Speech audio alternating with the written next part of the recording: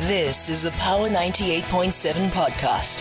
Now we're talking. Subscribe to Power 98.7 podcasts in iTunes or wherever you get your podcasts. There's more on power987.co.za.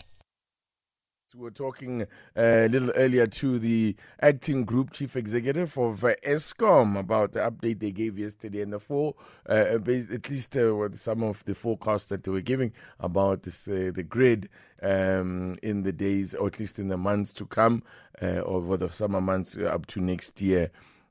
March. Well, the crisis that we've had, and the energy crisis that we've had in the country, presents an opportunity which our next guest says that South Africa is not exploiting nearly enough. He says that South Africa is missing out on occupying the energy space and developing its own generic technology solutions to compete with European and Eastern countries in the rush to manufacture green technology solutions. Adilin Chabeleng says South Africa is a giant consumer of energy technology and imports its technology from all over the world, mainly China, for solar, inverters and battery storage products. He says South Africa should have started encouraging the development of locally manufactured technologies. Let's speak to Adilin Chabeleng, who's an independent energy expert and is president of Transform RSA. Good morning to you, and thank you very much for joining us.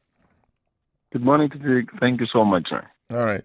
Let's talk about the opportunities that you say South Africa we are failing to exploit. I mean, yes, indeed, the products that you point out that we can be taking advantage of, such as solar, battery storage and so forth. I think that is plain to see. However, in terms of the capacity to exploit these opportunities, does that exist? And if so, tell us how. Look, there is a capacity to exploit these opportunities. The issue is the renewables program has been going on for over 10 years. It started off in 2011. We are in 2023 today. And South Africa has procured over 12,000 megawatts. If you were to actually put it in numbers, around 4,500 megawatts in terms of panels, you're looking at over 12,500,000 panels that are actually made for just a particular megawatt output. So, these things, if you were to put them in a factory capacity space, you're looking at years of manufacturing opportunities for major factories. I mean, major factories can exist based on this particular technology. But as South Africans, somehow, I don't know what has happened, but we are always late on opportunities. And again, we don't really realize some of these, opportunities when they present themselves. This one is an unfortunate one because it has to do with load shedding. But in the upside, the upside of it is it can be exploited to make sure that we actually encourage and stimulate, local industrialization as well as manufacturing. The Chinese are doing it. I mean, everywhere in the world they're doing it. It's only South Africa that is not taking advantage of this opportunity. Is it really a realistic comparison? I mean, how do we, for example, I don't know, whether it's a case of competing, or maybe, because that's what you're calling for, us to be competing with the likes of China, just from a pure scale point of view. And I mean, this is not just confined to the energy space. China's strength, the strength of the Chinese is in their ability to scale everything that they produce. Look, there is a competitive advantage and edge for us. Remember, some of these things, South Africa already manufactures what we call an ingot in solar panels. What you find in that block of a solar panel, most of it is refined in refineries where they are using, for instance, they are smelting them in big smelters. Part of it is done in South Africa for a smelting, but that is not a South African product. This product gets sent over, for instance, to Europe and other countries where they do the final stages of refinery, where they create the final product, which from what we sell over in South Africa, when it comes back 1,000% in terms of its marginal markup on cost, because they do what they call final stage refinery of that particular ingot. We sell them something like a mineral block already. They take that block and then do the final refinery on it.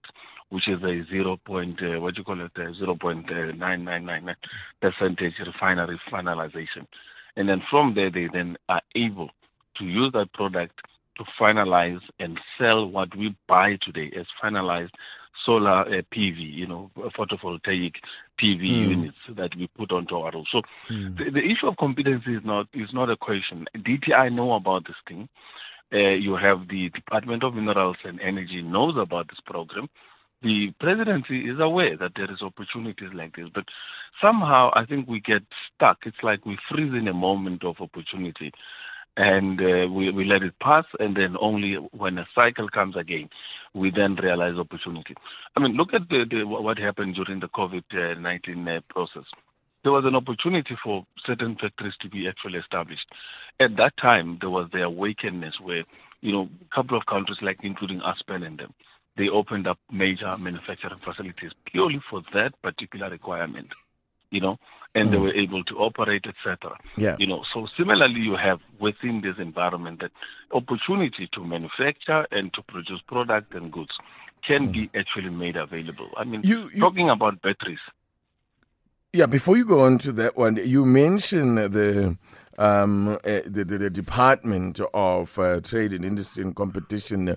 Who should actually be driving, this process, or at least who should be leading this drive to take advantage of the opportunities that exist here? Because it's all well and good saying, wow, there's a great opportunity here to get involved in the manufacturing of battery storage and the manufacturing of solar panels and so on.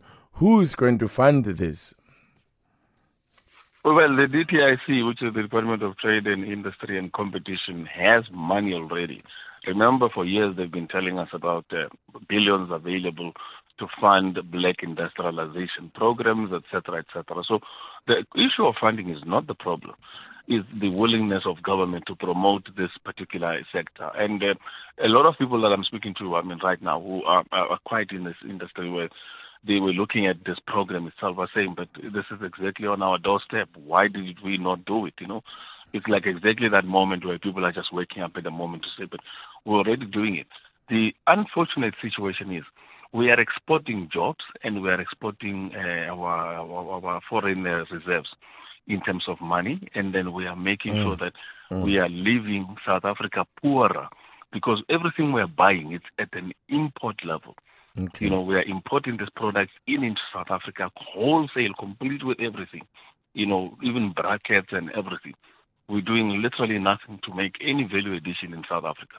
Okay. And at the same time, we're taking those jobs that could have been created. Remember, these factories, you can even go to China and request, for instance, Suntech and whoever is doing this inverters and batteries to come in and create their own factories locally. So very interesting. Yeah. These are OEMs. They would not have a problem.